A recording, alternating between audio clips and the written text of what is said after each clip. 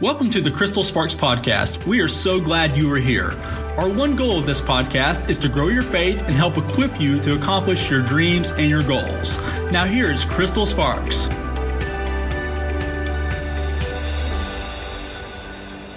Talking to you today about taking up the shield of faith. I'm going to give you some super practicals, and I think you're going to understand this scripture in Ephesians 6:16 like never before. So hey, if you're new here on my channel, I'm so glad that you are here. If you haven't done so already, hit the subscribe button. Every week on Wednesday, I put out a new video, and my channel's purpose is to help grow your faith and to help equip you to accomplish your dreams and your goals. Okay, so we're talking about the shield of faith today. In Ephesians 6:16, Paul is writing about the whole armor of God, and he tells us to put it on when he begins all this in Ephesians 6. So I'll just say this, that your faith and the spiritual is your responsibility. It says to put it on. It doesn't say that somebody's going to come dress you. It doesn't say that somebody else is going to help you put it on. It doesn't say that your parents should have put it on for you.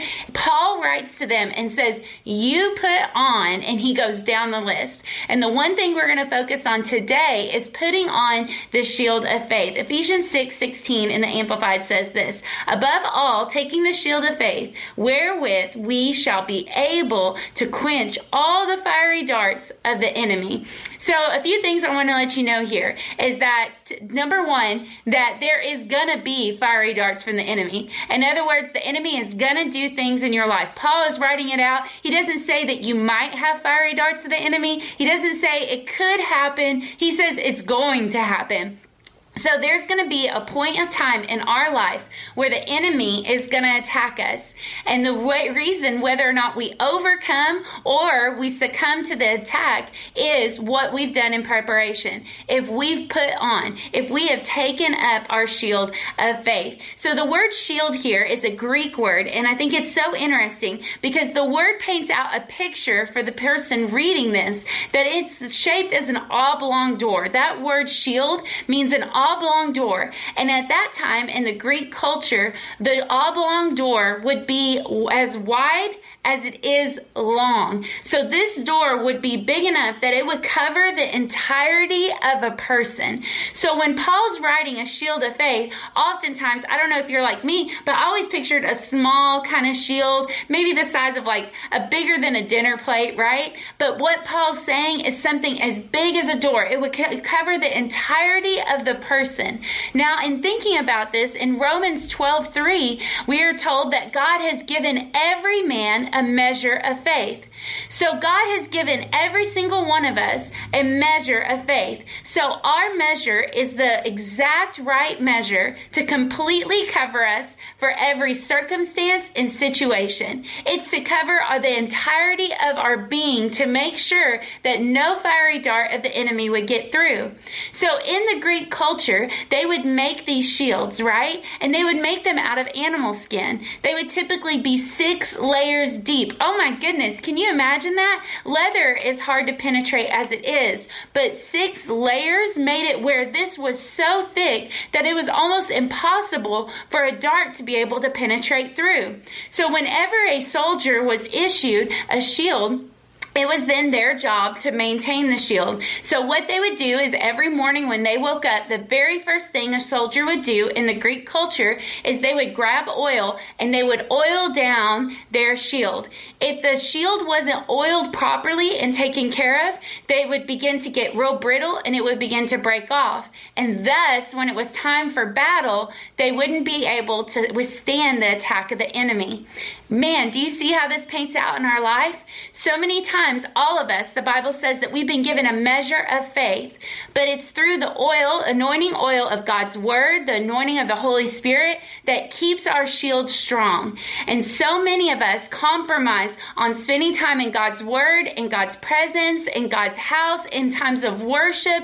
And what we're doing is we begin to have brittle shields of faith, and they begin to fall apart when the enemy begins to attack. See, this lets us know that that the things that we're doing daily is preparing us for the attack. See, the soldiers never knew that morning if they were going to go to battle or not. They never knew if that week would hold a battle. Their job was to do daily their due diligence to be prepared for no matter what the enemy presented them with that day, that they would be fully prepared to take on the attack.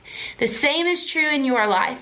It's what you're doing daily that's building up faith. You may not be able to see it on the outside, but every time you read God's word, you're becoming stronger. Every time you put worship on in the car, you're coming stronger. Every time you're listening on my podcast, what are you doing? You're getting your shield stronger. You're anointing it with God's word, with his presence, and all of a sudden now, when the attack of the enemy comes, you don't fall apart. Why? Because you've been preparing for that moment. See, Paul lets us know that there might not, he doesn't say that the attacks of the enemy is a possibility. He lets us know that it's going to happen. So let me ask you, what are you doing to prepare your faith to be strong for the attack of the enemy?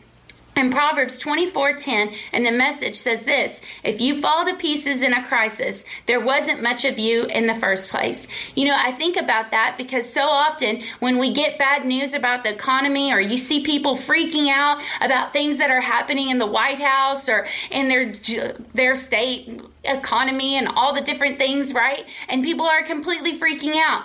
And the reason why they're freaking out is because their shield isn't strong. They haven't built their shield strong enough, so they know if the attack happened, they weren't ready.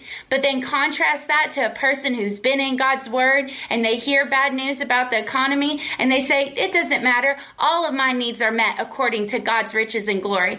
Oh, the doctor's report, that doesn't shake me because the word of God says that by his stripes I am healed. See, I can tell the strength of your shield of what's coming out of your mouth when the attack happens. See, when the attack happens, when you begin to declare God's word over your circumstance, it means that you believe that he's given you a measure of faith, and you know that measure of faith completely covers you from any attack of the enemy. So as we finish our time together, I want to ask you these questions for you to practically take some things away from this. Are you ready? Number one, if you were really honest with God and yourself, how would you evaluate the way you maintain, develop, use, and grow your faith?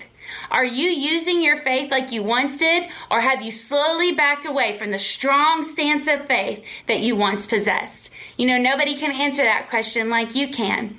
Do you have to look over your shoulder to find the place that you burn the brightest for God? Or are you looking ahead to the horizon? See, so many of us are thinking about the times that we used to feel God's presence, that we used to hear his voice. And friend, let me tell you, if you found yourself in that place, you're not anointing your shield with oil like you're supposed to. See, the Bible tells us that the steps of the righteous grow brighter and brighter each day. That means our call with God, our purpose in God, should constantly be getting better, should constantly be getting sweeter. The Bible tells us that we should be going from strength to strength. So what are you doing today to get yourself stronger in the things of God? The second question I want to ask you is, when an attack comes against you, do you stand strong in the face of it, or do you tend to fall to pieces? If your answer is the latter, what does this tell you about the way you're maintaining your faith? See, if you catch yourself continuously spinning out, if you catch yourself continually going on a downhill of negative thoughts, I want to challenge you to begin to get into God's word. Begin to listen to some good teaching. Begin to build up your shield of faith. The next thing, and this is the last one that I want to tell you, is what can you start doing today that will strengthen your faith shield? What practical thing that you can do today? Now, not what are the 10 things, because some of you are listening to this and you go, Crystal, you're right. I need to start listening to worship music. I need to do all these things, and you list off 20 things. No, friend, I want you to pick one thing. Maybe it's reading one verse in the morning. Maybe it's that you begin to just put worship on while you're getting ready in the morning. Maybe while you're driving to work, you're going to put on a podcast. Maybe whatever it is, you're just going to substitute one thing in your day to begin to build up your shield of faith. And I promise you this, when you begin to do that, all of a sudden when the attack comes to the enemy, when a bad report comes in, when things in the natural look like they're going downhill, all of a sudden you're going to be able to stand unwavering because you know you are completely covered by your shield of faith. Thank you so much for listening in. If you could just take a moment and share. I get so many stories about how people's lives are being changed through listening to this podcast. From college students who are changing their grades, from people stepping out after their dreams, and other people accepting Jesus. I want to just tell you, thank you so much for being a part of this community. If you will take a moment and write a review, help other people know how this podcast is changing your life. So hey, thank you so much for listening. Let's do something awesome for God this week. Thank you so much for listening to today's content. If you would like to further connect with Crystal, text the keyword Crystal to 33733 and follow the prompts. We are so thankful you are a part of our community.